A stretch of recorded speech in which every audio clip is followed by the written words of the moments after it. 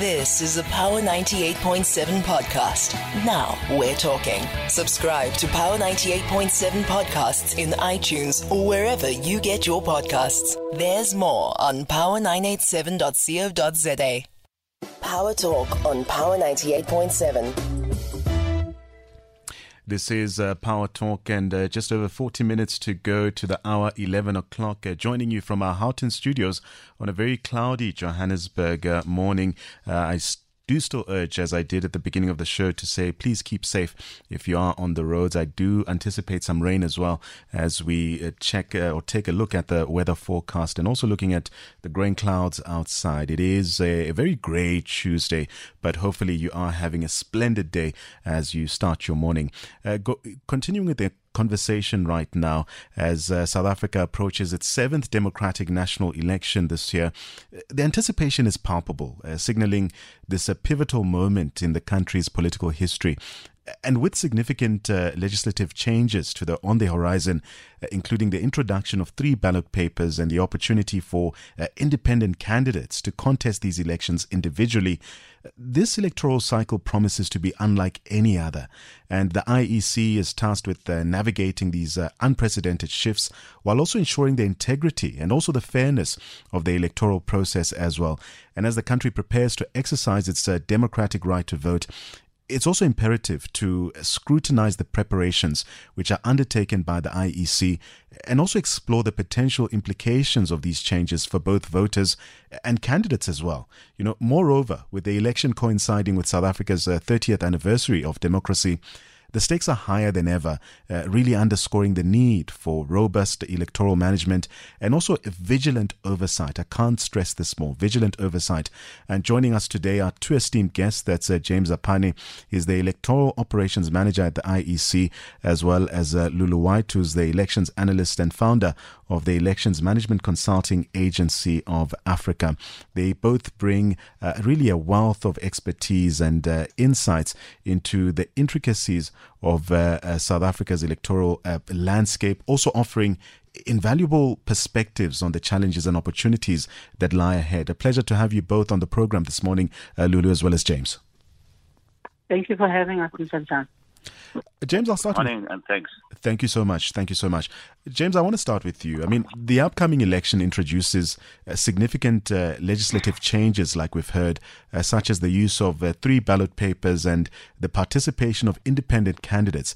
Speak to us about how the IEC is prepared to implement some of these changes and what logistical challenges have arisen in this process so far. Well, firstly, it's to be first. Is to make people aware of the changes, and we've been busy doing that over some time now. We do have what we call outreach, field workers, and we do have various platforms wherein we made this known to the South Africans. But it also means logistically we need to prepare ourselves for the 3rd ballot. We do not know how big it will be, but we expect, as you indicated, there's a lot of interest, including the fact that independents for the first time are participating in this election. So we're expecting a bigger ballot, but we'll only know after candidate nomination is closed. Then we do have certificates for the people that are going to participate. Then we know which people are going to be on the ballot. So it is a challenge, but we yet to see how big the challenge will be in terms of the physical ballot. So, Lulu, staying with this theme, the introduction of 3 ballot papers and the participation of independent candidates, I must say it marks a significant changes in South Africa's electoral landscape. What impact, Lulu, do you foresee these changes having on voter behavior and the overall dynamics of the election? I think the biggest impact that it has is that it gives the impression that the IEC, because obviously the blame lied squarely on them, that independent candidates could not participate in national and provincial elections.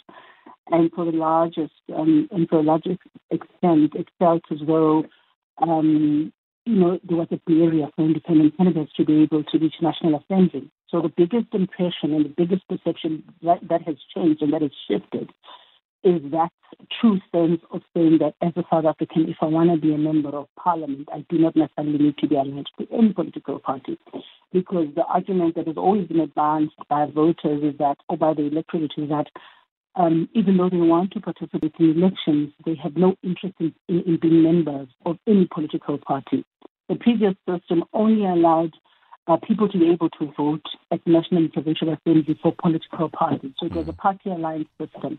Whereas in this particular instance, with the introduction of a third ballot and regional votes being collected for independent candidates, a member of the public, a member of society does not have to be aligned to any political party to be a member of parliament.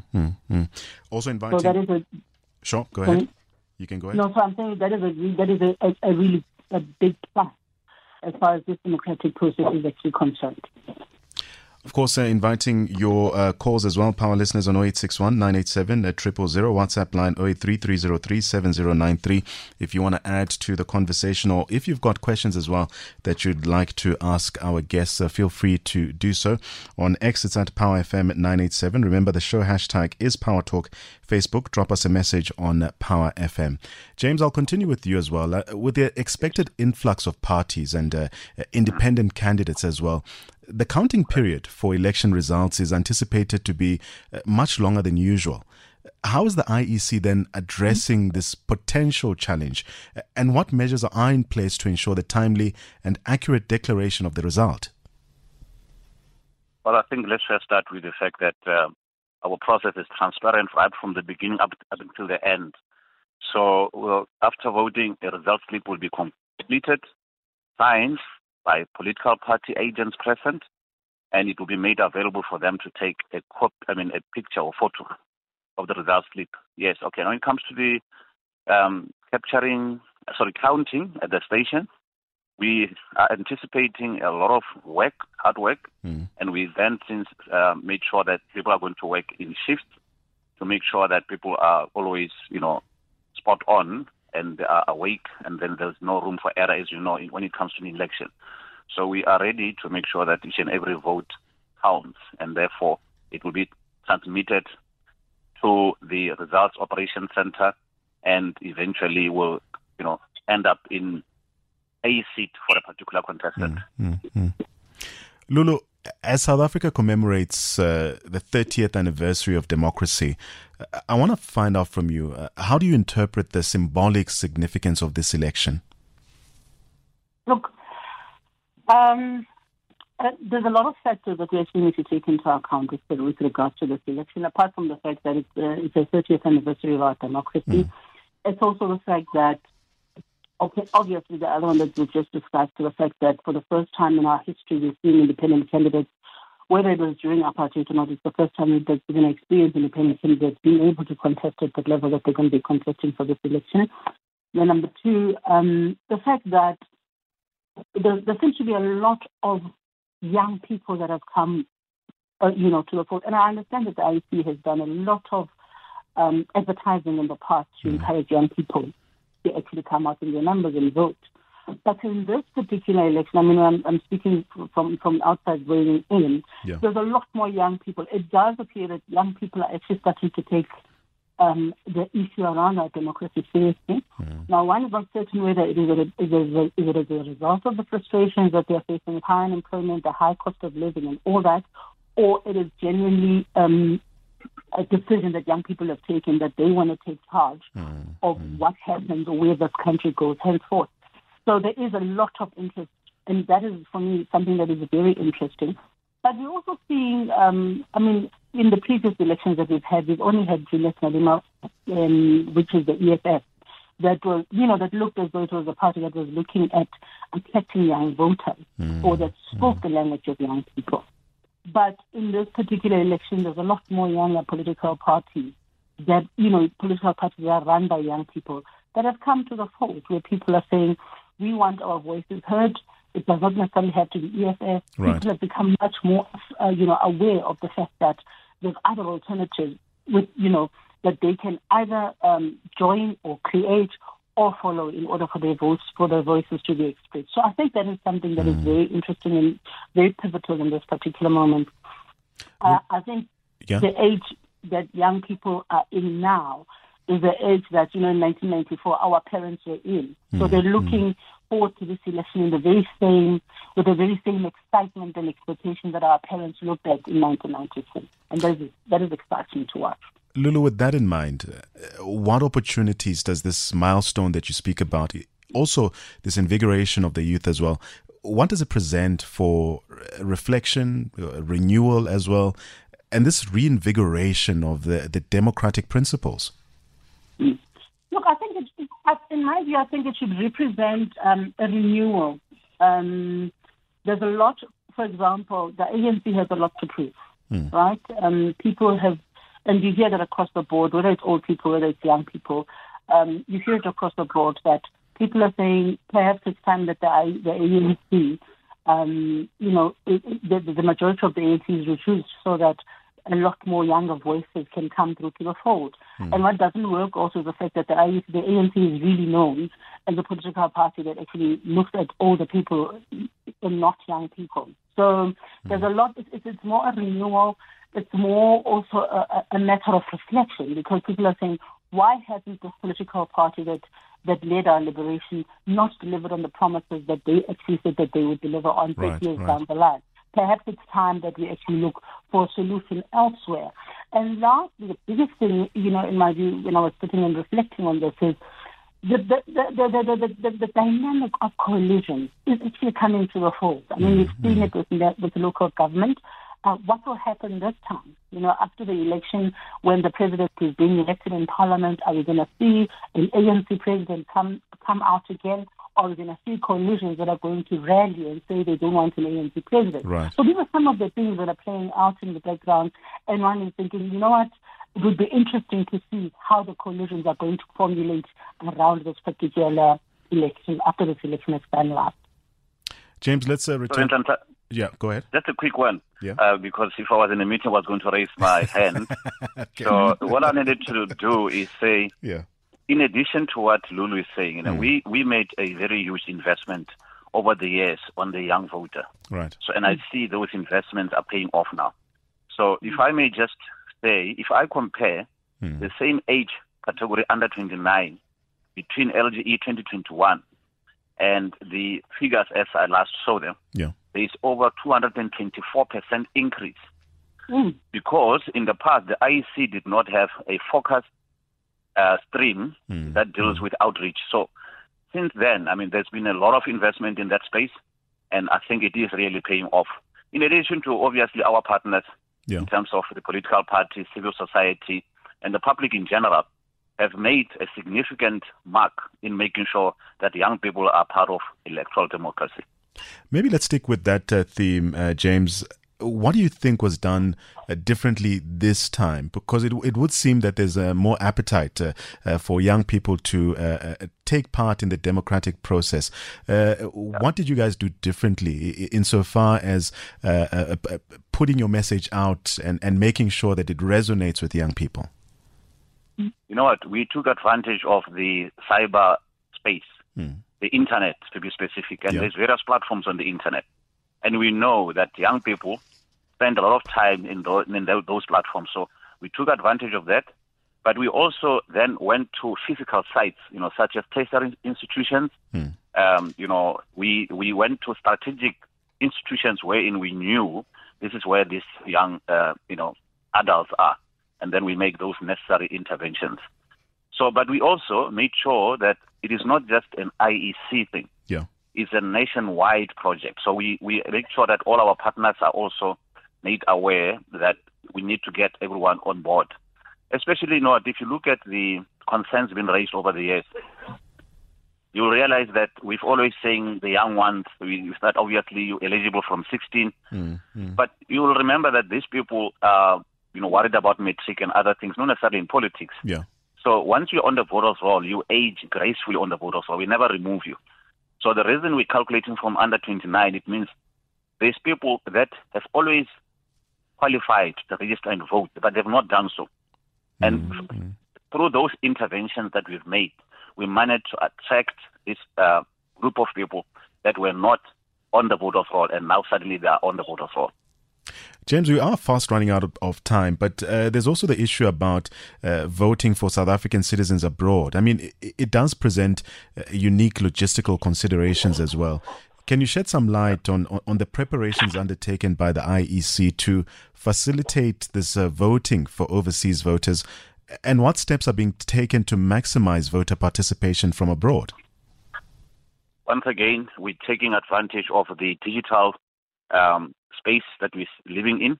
For the first time, we opened registration abroad online, and we have made, astronomical progress. We do sit with over 50,000 registered currently. We're still going to have VAC-10 process wherein you apply to vote outside of the Republic through a VAC-10 process. What we also did is we had what I call joint hybrid sessions with missions across the world via virtual platforms, wherein we've been talking to our colleagues at DERC who are helping us with the election process. So we gave them posters, they printed it locally. So I am well aware and quite confident that everyone is aware of this election and they'll come out in numbers to come in and vote. If you'll allow me, I want to take one quick call on 0861 987 000, where we hear from one of our power listeners, speaking this time to Tlo in Soshanguve. Tlo, what's on your mind? Tlo and the guest, I've got just two questions and concern as a South African. Firstly, why IEC is not helping South African to make sure that the parliament is become independent?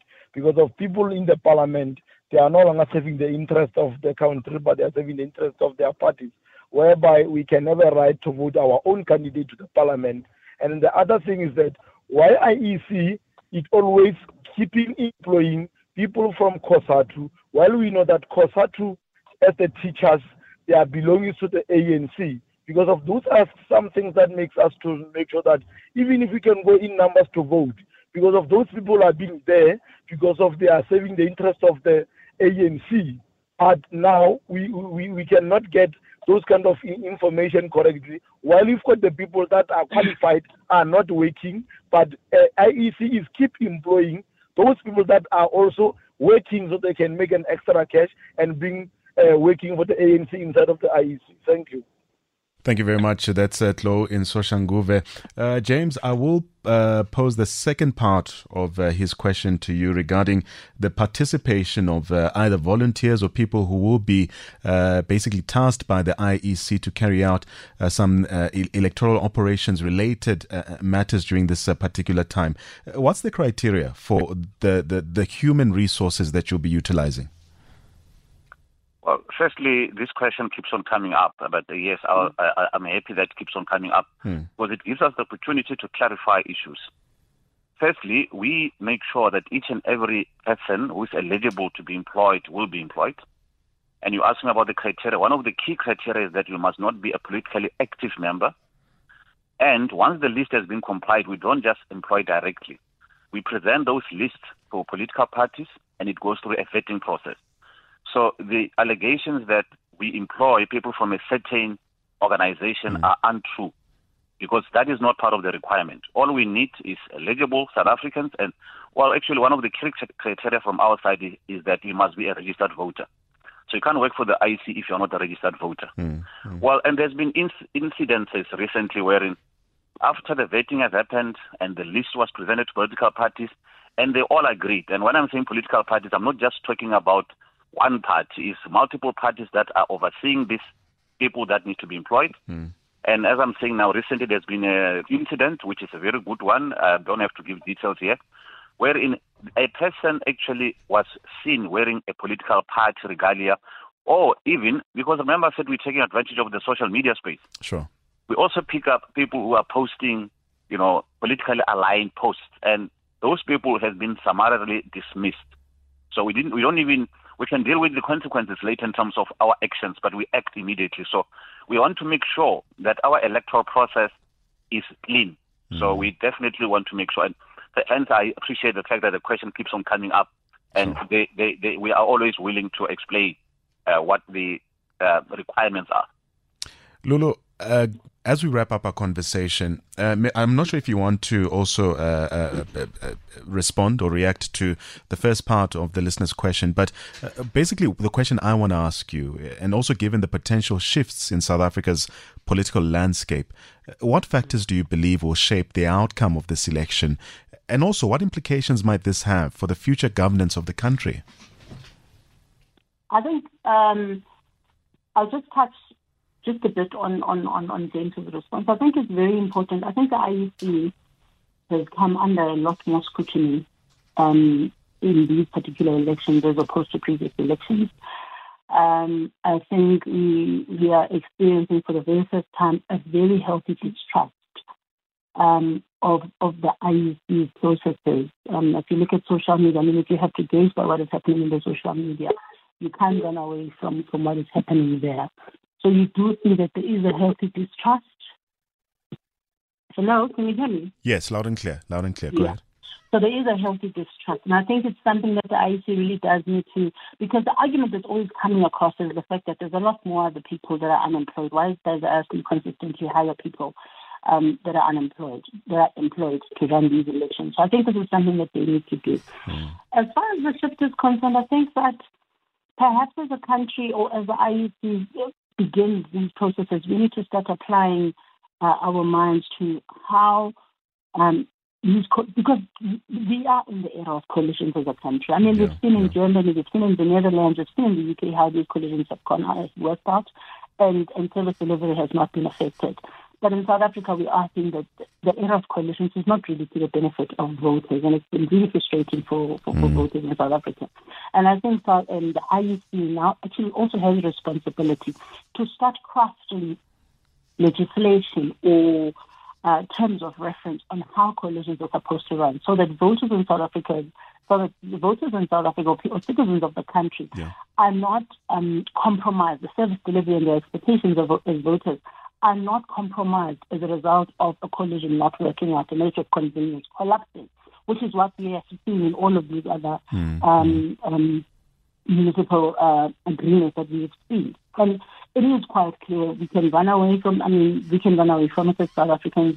The governing party can run away from it. But the reality is that we are in the era of coalitions, and there needs to be a lot more education also that goes into that. Yes, voter education is being done, and I will still argue that there's not enough voter education. I think the biggest error that the IEC continues to make is just to leave voter education towards only an election. One of the questions that I got recently from a member of one of the political parties that contacted me, where they were asking about what is the process of candidate nomination. Candidate nomination, by the way, is closed on the 8th of March. Yeah. And somebody was still talking to me about what it is that they need to understand, what is the criterion that they need to understand. And I found myself having to explain, what is a bank guaranteed check?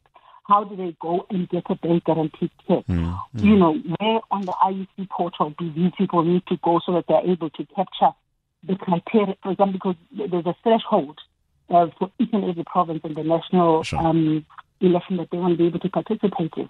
And I found myself having to go through that extent of saying to people, this is what you need to do. Contact the IEC. These are the type of questions you need to be asking so that you're able to get the response that you need, so that you can understand how, because it closing is on the 8th of March. It then means that you should have been working on your threshold already. You should have been capturing your candidates or the people that are supporting your party already, because the 8th is less than a week from here. So you realize there's still a lot more education, not only for the voter, but also for those people that want to participate. Now, if you've got a member of a political party asking me that, what more about an independent candidate? Yeah.